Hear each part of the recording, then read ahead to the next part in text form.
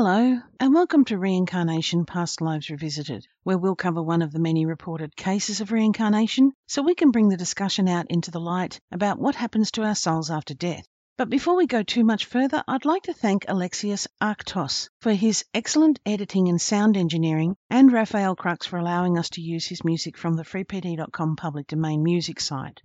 Alexios has very kindly offered to help me by editing and sound engineering the podcast because at the moment, unlike other podcasts, I don't have a team. There's just me. Alexios is a dynamo, so with a little luck, I should be able to really get some great content happening a lot faster in the near future. Today we continue our discussion with Bruce Leninger about his son's memories and his quest to find out more about the men from the Natoma Bay.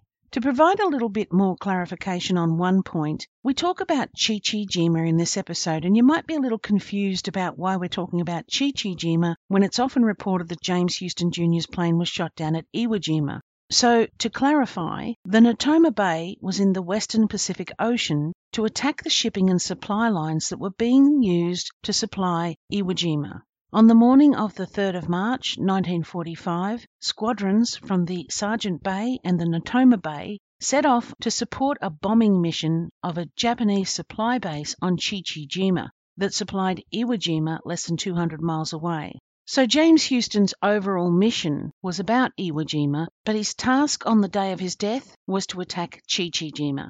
Also, we talk about two men named Jack in this episode, Jack Durham and Jack Larson. Jack Larson didn't see what happened to James Houston, but Jack Durham did. So I hope that makes our recount a little easier to follow in case anyone was getting confused. But let's join Bruce again as he fills us in on the next instalment of his son James's memories. We last sort of left off right at the point where we were talking about the G.I. Joes and the cockpit that he had in the cupboard. And around about that time, there was also an initial reach out from, you mentioned Shari Belafonte, and for those of us who are younger, they might not know who Shari Belafonte is, but she was actually quite a person in her own right, or she is actually a person in her own right who's quite famous, isn't she? Yes, she's has a notable talent in entertainment. I haven't seen or heard anything about her in years, but yes. Shari actually contacted you originally because they wanted to do a documentary, didn't they, about the story? Yeah, we were contacted through, I don't remember exactly how it evolved, but I think the source of it first came from Carol Bowman, who had published a book, and then we were contacted, and it wasn't Shari that contacted us. It was, I think her name was Shalini. She worked for some network or some producer. And then we kind of proceeded with the process of saying, well, okay, at that point, we didn't really have the definitive proof that we were able to obtain months later, but there was enough that had happened. They were interested in doing it. There was going to be some series. I can't remember the name of it. 2020, I think she was involved. Well, it was going to be 2020, but it was going to be some strange mysteries. And they were interested in making a recording something for a pilot episode. And then, we went through the whole process, and Shari Belafonte, there was someone else that was supposed to come to our house, and something happened in terms of a conflict with his schedule. And then we heard that Shari Belafonte was coming, which kind of, okay, well, we recognized the name, but okay, well, here we go. One of the actual sort of follow-ons from that, one of the things that sort of sat you back on your heels at the time because of the documentary was that you realised that the Natoma Bay vets would see it, and that at the time you were still saying it was just about catching up about the veterans and interested in the men who'd served. Yeah, at that point, I had just received a letter from Leo. He had promised it to me a year and a half earlier, or even longer, at least a year and a half earlier. He said, when we have the reunion, I'll let you know. And I got a letter from him. I still have that letter. And at that point, I knew that I would be going to a reunion. I didn't really know anything about what I would encounter, other than this was a way, because I was in like a dead zone from the point that I found the listing of those killed on aircraft carriers in World War II in early January of 2001 until June, when Shalini and Sherry got in process with us, and we met Carol Bowman because she came down to be part of the recording activities. It was a dead zone. I didn't know where else to look or what else to try to find. And so when she came down, the one thing that did occur, and I still have a copy of this email with some notes on it, was Shalini had done some research and found somebody in, I don't know whether it was the Navy Records Department or something like that, who she gave me a number and I was able to talk to him. And it was at that point that he indicated that a guy named Jack Larson, he gave me a middle name, Aubertine or something like that, had been the assistant armaments officer on VC 81. And I didn't even know what VC 81 meant at that point. Had no idea what it meant. And he had been the assistant armaments officer, which I didn't know what that meant. I mean, it was logic. He was the assistant to armament, but beyond that, the obvious, meaning. And then when Sherry got there to our house, she came in a flight suit, and we discovered quickly that she had been a pilot. And probably one of the most startling things that we encountered during that visit, it was actually the most startling thing, is we had taken James to an air show because of his interest in aircraft. There was one sponsored here every year, and we went. We had also gone to it just because it was a cool thing to go see all of these aircraft, all different kinds and types, including military aircraft. And she's looking at this video that we took because we couldn't figure out what James was doing around this aircraft, because he was just all over it. He was tugging on this and pulling on that and looking in this and going to the propeller and trying to turn the propeller and stuff like that. It's just, he's doing a pre-flight check of the aircraft. So what is that? I didn't know what that was. She said, well, before you get into the aircraft, you're supposed to inspect everything to make sure it's airworthy, that you don't see anything that needs to be repaired or whatever it is. And she said, he's doing a pre-flight check.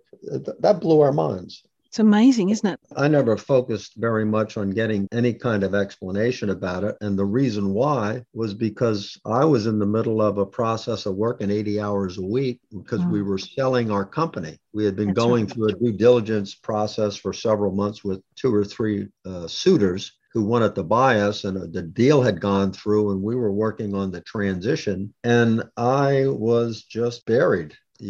As an executive, I was always committed to whatever I was doing. I'm always committed to anything I do. I was really trying to figure out how I even had the time to do this, take the time out and sort all this stuff out. But by that point, we were also, I would say, we didn't really know Carol Bowman that well by that point. Andrea had, I guess, spent a little bit of time talking with her and corresponding with her. I really hadn't done any of that. And so our agreement to it had more to do with the fact that we were thankful to Carol for her support and a little bit of guidance that she had given to Andrea. And it wasn't any long dialogue. It was a couple of things about how to help James work his way through what he was remembering. It wasn't therapy. She never spoke to James. She was just trying to give Andrea and me some guidance on how to help him sort it out. Yeah, well, Carol's actually really good at that. She does a lot of that sort of healing work. Well, she's great at actually helping kids get through the trauma. And I've got to say, your case is the shining example of that, because James was just in really so much torment in a way from it. Absolutely.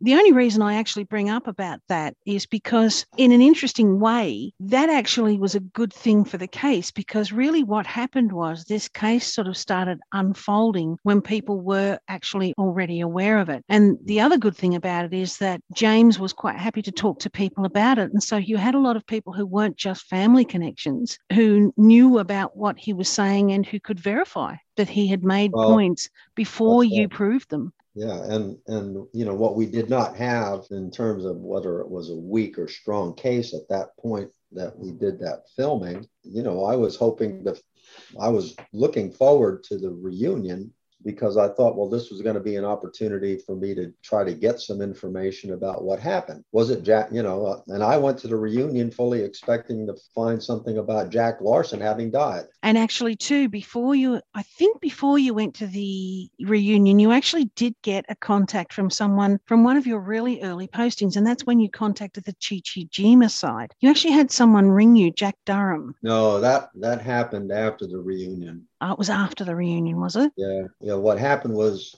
and I have a copy of the email or my posting. When I came home from the reunion, I had not understood anything about Chichijima. And since that was what I was told at the reunion, because I didn't have any hard data at that point, it was just what the historian was able to tell me based upon the materials he had at hand.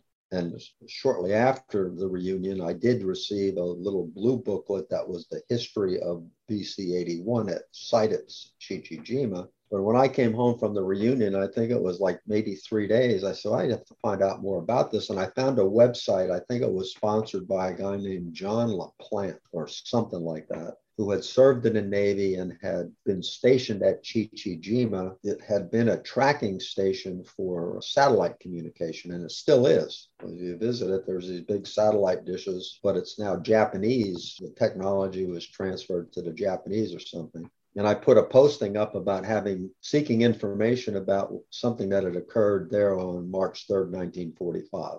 And that was in September of 2002. I think it was September 14th. And then that following May, I came home from my consulting work, and Andrea said some guy named Jack Durham called you and wants to talk about James Houston. I can't remember exactly, but who, and then I went to the website, back to the website, because she said something to me about he had seen something when he called the house. Like I said, this is where we've never been hard to find. We didn't have a private number. I've never hidden. I've never been hard to find. Matter of fact, I'm startlingly easy to find. Now, once you find me, I hope you can put up with me, but anyway, so I went to the website and I found his posting on the website. There were probably 20, maybe 15 or 20 postings. I mean, it wasn't a popular website. I don't even know whether it's still up. And so I thought, oh man, he said he was there on March 3rd. Andrea had the number, so I called him back, and he went on to describe in the conversation that he had seen a plane shot down that day. Now, by that time, I had received those 9 rolls of microfilm, and I had the action report. And when he told me who he was and who he flew with, I was able to verify it. I was just actually looking because I kind of got a bit confused with the book, because in the book, Jack Durham was one of the ones who actually did see the plane go down. It says he was, I don't know whether he was from the Sergeant Bay or not. He was a radio man. Yes, from Sergeant Bay, VC 83. That's right. And he was one of the 8 of the crew on a TBM Avenger. He checked his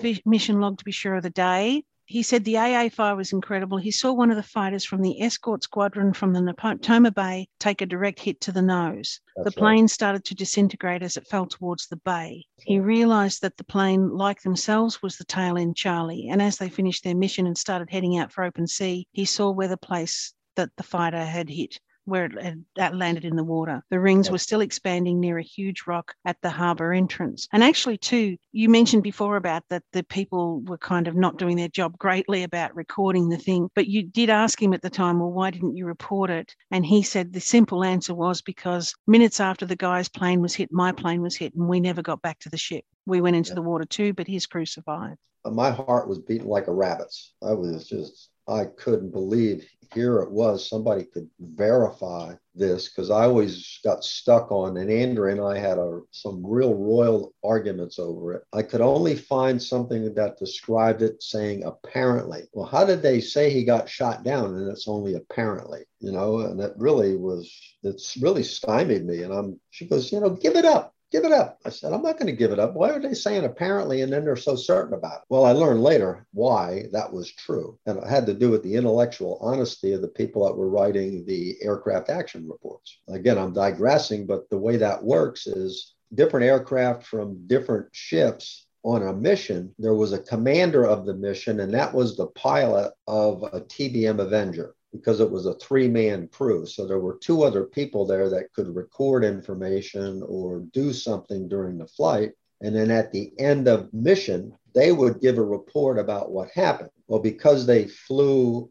on a mission with another group of aircraft from another aircraft carrier, which had come from the Toma Bay, there must have been some kind of conversation between the commander of the mission and the person recording what had occurred. And the person who was recording it, because he was receiving information that was secondhand, wasn't firsthand. He didn't see the plane get shot down. None of the pilots from BC-81 saw the plane get shot down. And they didn't even know the plane had been shot down because both Jack Larson and Bob Greenwald had flown on that mission that day. And they were two pilots that I met and talked to. That's right. You met Jack Larson when you ended up going to the reunion, because that's my fault. I've kind of got it out of order now because of that. So we'll cut back first before we go too much further into Jack Durham. We'll cut back first to, you did go to that first reunion. Was it in 2002 or 2003? Yes. September 2002. Yep. Yeah. And while you were there, that's where you actually found out about Jack Larson and what actually happened to him, wasn't it? Yes. What I did was I had developed this list of those men killed serving aboard aircraft carriers in World War II in January of 2001. And the way it was printed, it identified the ship from which these people came from who were killed. And so I went there because I was still interested in Jack Larson, and there were people named Jack Larson or James Larson or whatever on that list, but none of them seemed to match. So I went to the reunion trying to get information about people who were on the list. And as I was talking to the ship historian who I was introduced to, because if he's the ship historian, then that's the first place that makes sense to talk to someone. Was going down the list, and of course Jack Larson's name wasn't on the list. I said, can you tell me anything about a guy named Jack Larson dying? And I still remember John DeWitt, who's a charming man. He looks at me, he goes, "Jack's dead?" And I'm, there are a number of times where my brain just melted and was running out of my ears, just like, what? I said, "What do you mean?" And he goes, "Well," he says, "he's on our roster." He said, "Yeah, he's on our roster." So he gets the Toma Bay Association roster out. And here's this guy named Jack Larson living in Springdale, Arkansas. And holy shit, I'm looking for a dead guy, and here he's alive. And I called him that night. I had his phone number. I called him. I said, "Jack, you don't know who I am. I'm at your reunion here in San Diego. And do you mind if I have a chance to chat with you after the reunion's over?" He said, "Well, yeah." He was being he said, "Well, what do you want to know?" I said, "Well, I'm not quite sure what I need to know. I'm just surprised to find you." He'd have hung up. "Oh, yeah, my son was talking about you."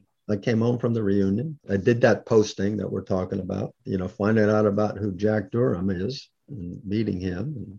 And then all of a sudden, here I'm on my way to Springdale, Arkansas to see good old Jack. Well, that's it, isn't it? That's what I mean about it's been an interesting journey, because once you started getting the dominoes in place, they just started falling and the information started coming at you. And I just want to try to give a little anecdote on this. Okay.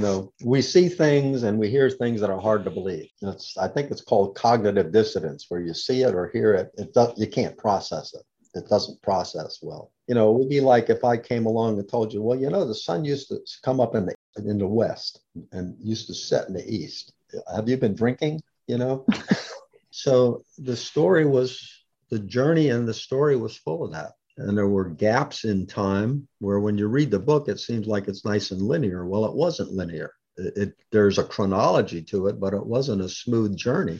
No, well, that's it, isn't it? It was kind of like information sort of slowly became available or revealed to you as you kind of went along, which is, again, I think is one of the reasons why this case is so strong, because you didn't have this information. And then as you're trying to find it, it's sort of being documented as you went along. When I came home from the reunion, to go back to a little bit of that for a second, I walked away and we were convinced that the person that was killed was James M. Houston Jr. We had that name and it made sense because of the drawings. James was signing James 3. But I didn't really have anything else other than what I was able to pick up verbally at the reunion. And when I came home from, when I went up to see Jack Larson, he said, "Well, I asked him about March 3rd, 1945. He says, "Well, I flew on a mission that day." Well, that surprised me. I didn't know that. At that point, I didn't have any idea who was on that mission. or it was even a mission. It was just the plane got shot down, apparently crashed in the harbor of Shichijima.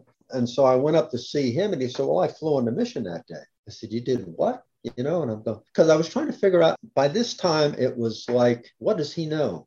Does he feel what I know? Does he have some sense of or feeling of all this? Because I was just so uncertain still at that point about how all this fit together. And that people look back and say, well, you wrote a book about it. Yeah, but it was still in process. The experiences were still in process. I'm experiencing these strange things that are beyond coincidence, in my opinion. And he said, well, I flew on a mission that day. So, well, tell me about what happened. He said, well, we made a couple runs. He said, I flew back. And it wasn't until I got back to the aircraft carrier and landed that we learned that Houston never came back. So we didn't know what happened to him, but we knew he didn't show up, because he wasn't there. And so there was, I guess, some conjecture about what happened, but no one in the squadron saw it, because Houston was the tail end Charlie coming in behind the other 7 aircraft, 2 of which were flown by Greenwalt and Larson.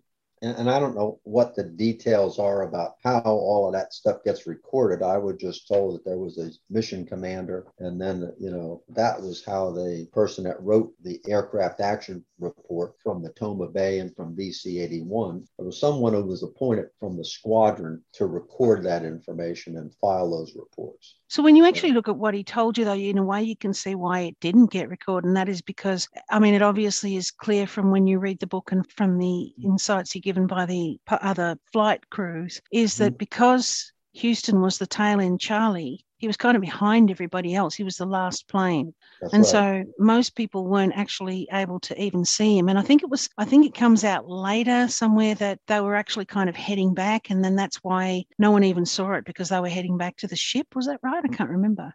Well, there's another little thing about this.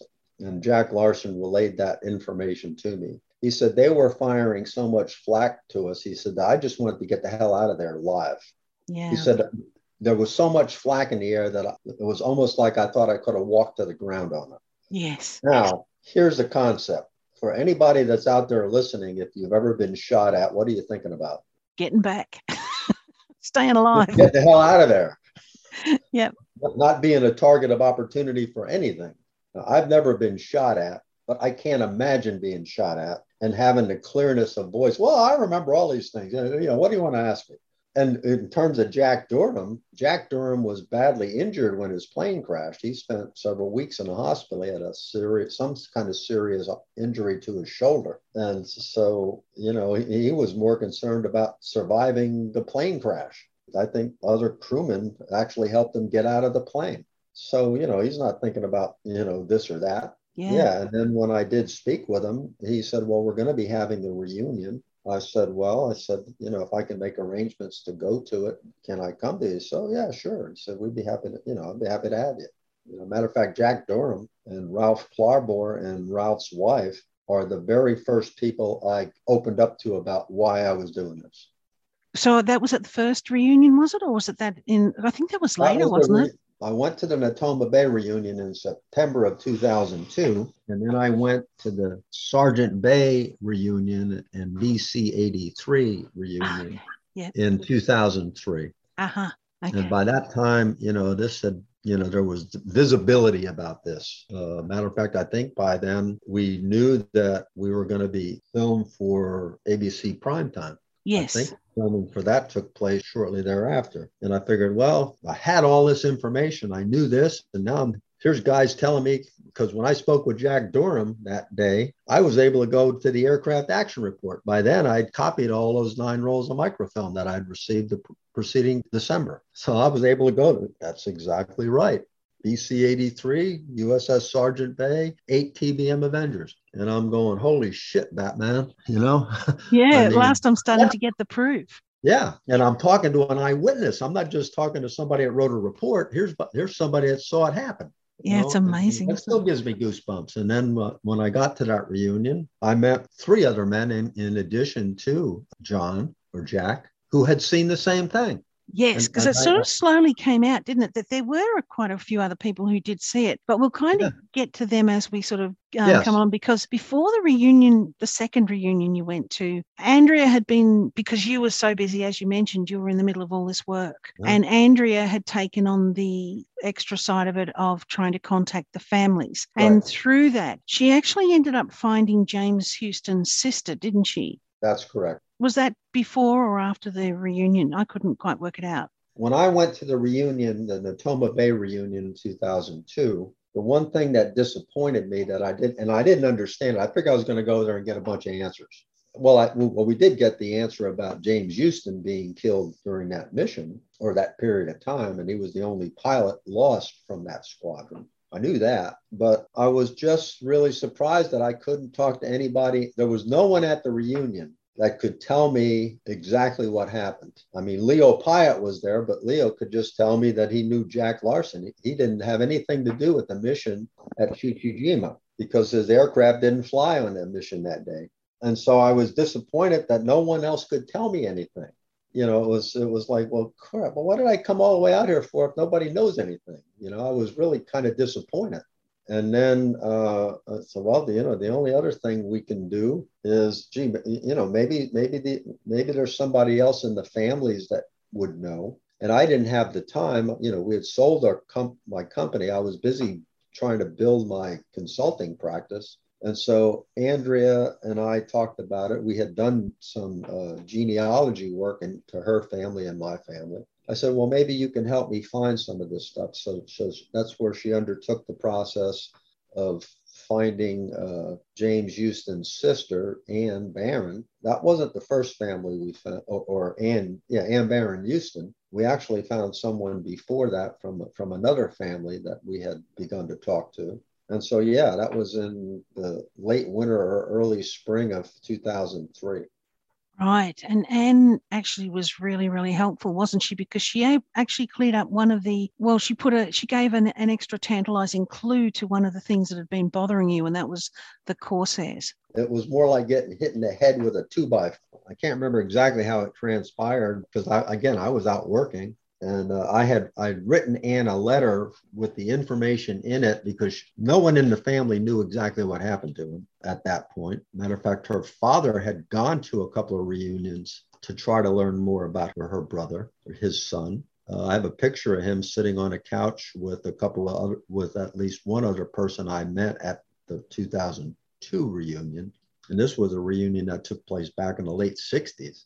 So anyway, we didn't know anything. And here we are getting this information. And then she sent us a family photo album, which I scanned the pictures of, virtually every one of them. And there was a picture of James Houston standing in front of a Corsair. Wow. And I'm going, holy, but she didn't know any more about it.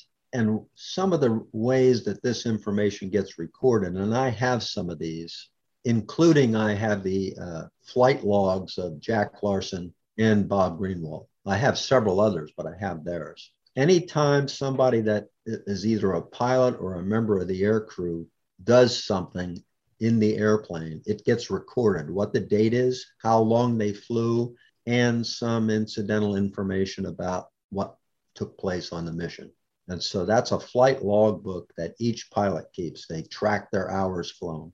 So that's how Jack Larson or Jack Durham was able to verify that he was on the mission that day because he went to his flight logbook. It's amazing, isn't it? Yeah. And there's a rich, as a primary resource, which is what I focused on. I said, I need primary resources. I don't need any editorial comment. And that was this word apparently was an editorial comment.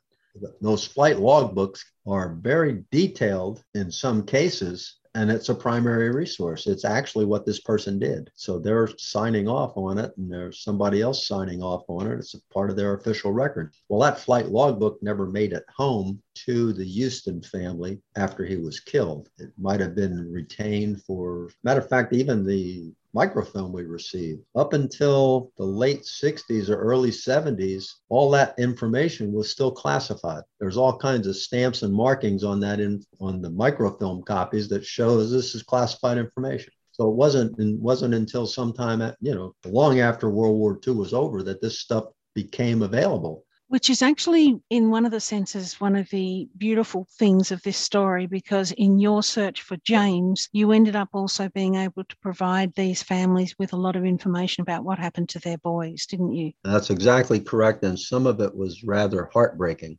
I still remember getting a hold of a family of a pilot named Richard Quack. And Richard was a member of VC-9, and he had been a Wildcat pilot too. And he, on an early morning takeoff, because some of these missions would start before daylight, he took off from the aircraft carrier and was forming up with other men in the mission and collided with an aircraft from a guy named Robert Washburn, and they were both killed. Well, when Richard's brother found out that his brother had not just died himself, but killed someone else, he broke down on the phone. But I sent the record because even with Ann Barron, I still have copies of those letters. Here's what happened to your loved one. So I'm sending you whatever I have. So I would send them copies of the action report. I think maybe even a copy of a page from the history of the squadron. There was information I'd send to them. So I said, well, here, this will help close the loop. I still have those letters I wrote to those families. Yes, and that was one of the things that came up that in the book that you'd discussed, and that was that, as you mentioned, Anne and her father, James's father, weren't able to get any information about him, and you were actually able to give them quite a bit about where James died and what the bay was like and things. Well, like I said, Anne conveyed to me, and it wasn't until later I got some photos of this. I can't remember who I got them from, that her father had gone to at least one or two reunions trying to get more information about his son. And this was back in the early 60s, not long after this association had, I don't even know when the Natoma Bay Association was formed. But I know that they were having reunions, and and he went to them, and he was never able to find anything. And his father, James McCready Houston Sr., was a highly published author. Oh, really? Yeah, he wrote several books. He had a position in Philadelphia. I think he was something like the publications director for, I think, the Franklin Institute or something like that. He wrote, oh man, he wrote at least 5 or 6 books. Gee, I never knew that. That's interesting. Yeah. James McCready Houston Sr. There's a couple of points I want to actually bring up, but the first is that Anne herself, at the time that James died, she also had a bit of a kind of a paranormal experience with relation to James, didn't she? Yes, what happened was, and I think she wrote this in that same letter. She, by that time, she was living in California, down, I think, somewhere around Los Angeles. And they knew that he was going to be able to come home from the Pacific on a leave. And so she was readying her home for that visit in early March or March. I think the squadron disbanded somewhere around March 11th or 12th. So he was due home, and she was cleaning up getting the house ready, and she felt his presence in the room. And not just him, but in that same letter, she relates the same thing about happening to another family that had a guy named Jim Eastman, had been very, very good childhood friends with Jim Houston, and they experienced the same thing. So they could feel his spirit and that he came to them to say goodbye. Isn't And that that's not interesting? the only person that I've heard that from. Really?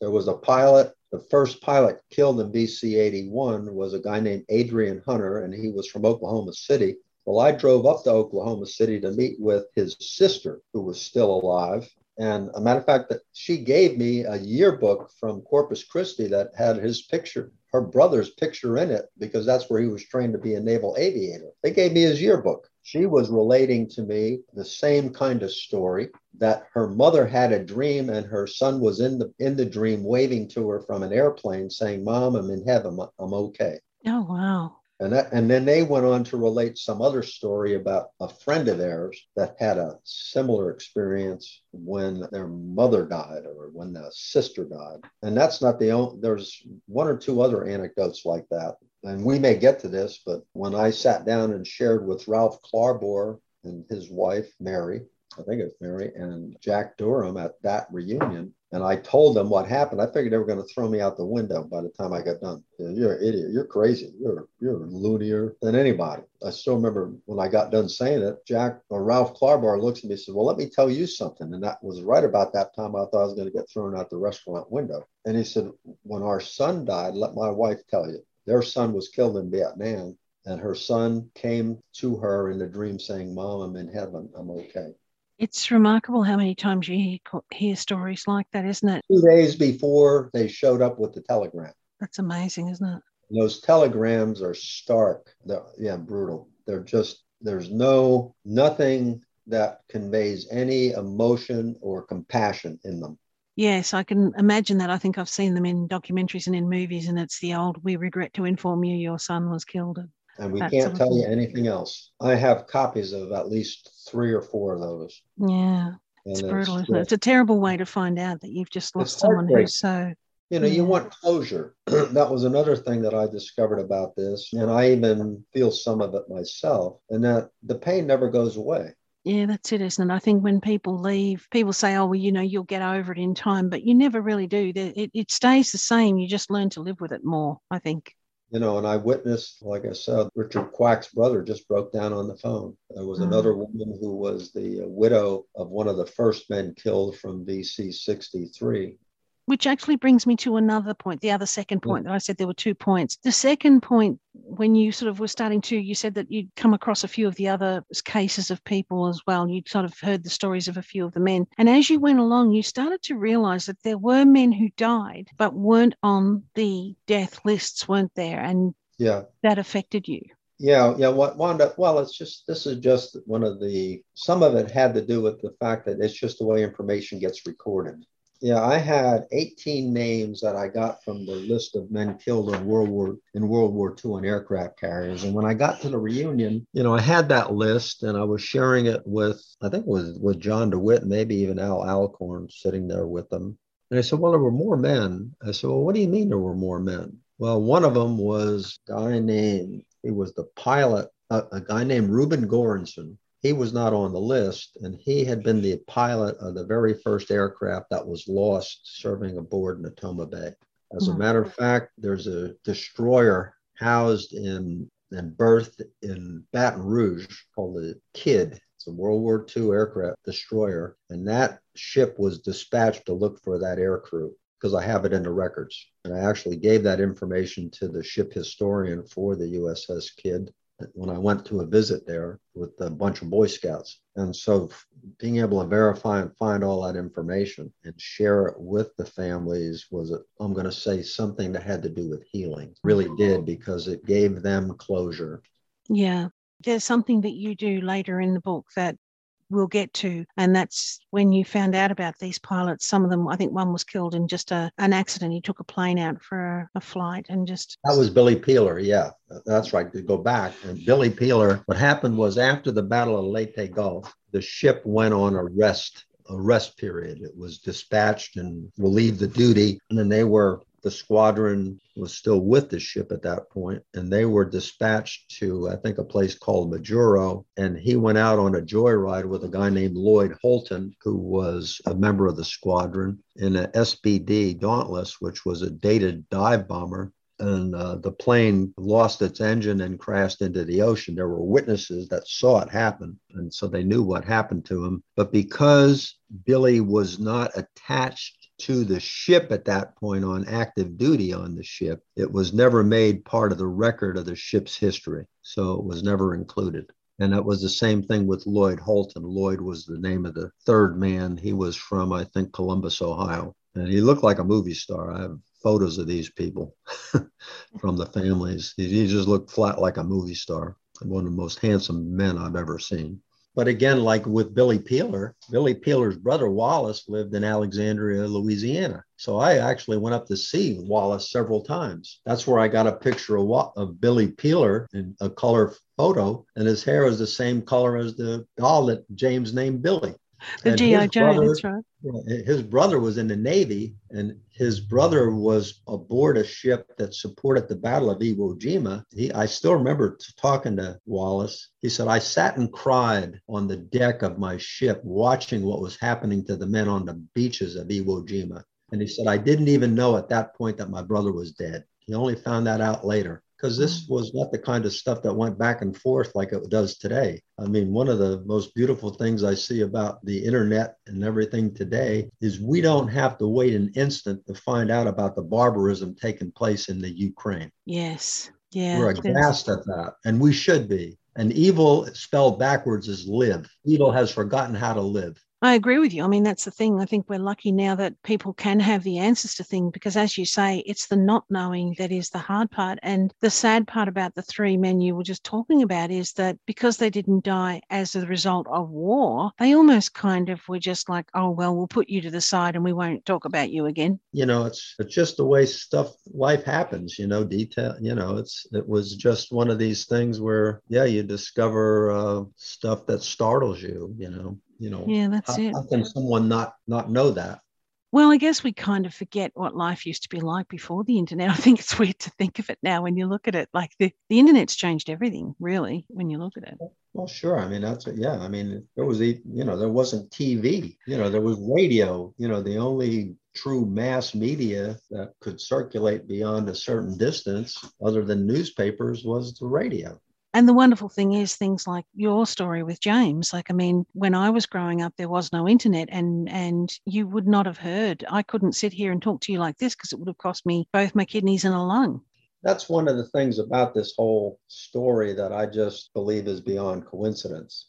If this would have happened 5 years sooner, there would have been no way to find any of this stuff out because the internet didn't exist. And the internet, even in its feeble state at that point, and it was just coming up out of the woodwork, it was there, but it was not a refined tool at all. It was a very crude tool. You know, I mean, it took me 2 days to print took me over 2 days to just print the pages of the men killed in World War II in 2001. Connection with the internet, you know, about ready to throw the computer out the window. Today, you'd print it out, you'd save it as a PDF or something, and you print it out in 30 seconds. Yeah, that's it. It's a completely different world too. And when you think about it, you're not talking a massive amount of time. You're probably talking about maybe 25 years. I mean, which is not that long, really. Well, yeah. I mean, it really wasn't. You know, there was email. There were some things that were going on, but it wasn't anywhere near as refined as it is today, or even by 2010, 2012. You know, then the other thing about this, in terms of windows of time, is if I'd have tried to do this 10 years later, the men that I talked to and met were dead. Yes, that's a point. I hadn't thought of that. There was this window, and that's where I just don't believe that this is a coincidence, that there was, and you might say, oh, well, you're crazy, but really, James was born in 1998. He started with these memories in 2000. And really, by 2010, some of the men that I had interviewed, several of them were already dead. It's amazing you actually had any of them alive, really, to be honest. You know, even the event was so amazing in the 2000. I have one of my favorite photos is we went to the 2004 reunion. There was a reunion within the reunion. And I have a photo with a guy named Dean Tate, Jack Larson, and Bob Greenwald. They were all members of the same squadron, and they had not seen each other since March 11th, 1945. They came to the reunion. And essentially, they came to the reunion because I had developed a contact with them. And it was one of the most amazingly refreshing, in some ways, very humorous things, because there were one instance where and I probably still have the video of this, where I was interviewing them. They were talking about some of their memories, and they were all sitting on a couch talking about a guy who had been a member of the squadron who had been ditched during the Battle of Iwo Jima, was lost for 3 days. They found him. He was kind of in a state of, let's say, nervous breakdown. You could see this, just say, piss and vinegar attitude of a pilot. And they were 24 years old again. And they were saying, yeah, he was just looking for a way to get out of this. And they were so unforgiving. Yeah, he was trying to row back to Hawaii. I was just holding the camera, laughing my butt off. But there were things like that occurred and permitted me the privilege of meeting them. I really felt like I was sitting around the table like the Knights of the Round Table. These were men that put their lives on the line Yeah, it's funny, isn't it, when you have these, you almost get like these unexpected moments in life where things will happen and you go, that was just such a real gift, and I kind of never expected it to ever happen. Oh, absolutely. Absolutely. And once again, we will leave this compelling and complex case to return for the final instalment shortly. Thank you for listening to Reincarnation Past Lives Revisited. We hope you enjoyed this case. If you have any interesting stories about reincarnation, or if you can relate your own past life experiences, I'd love to hear about them, and I can be contacted through my email at reincarnationplr@gmail.com or via my Facebook page called Reincarnation Past Lives Revisited. If you'd like to support me, I'd be honoured if you'd become a Patreon supporter. I don't do extra content, but thanks to having Alexius on board, I'm hoping to provide much more content in the future, and your kind support helps me keep doing what I hope you love hearing. We'll be back again soon with another episode, but until then, remember you are unique and your life has a purpose.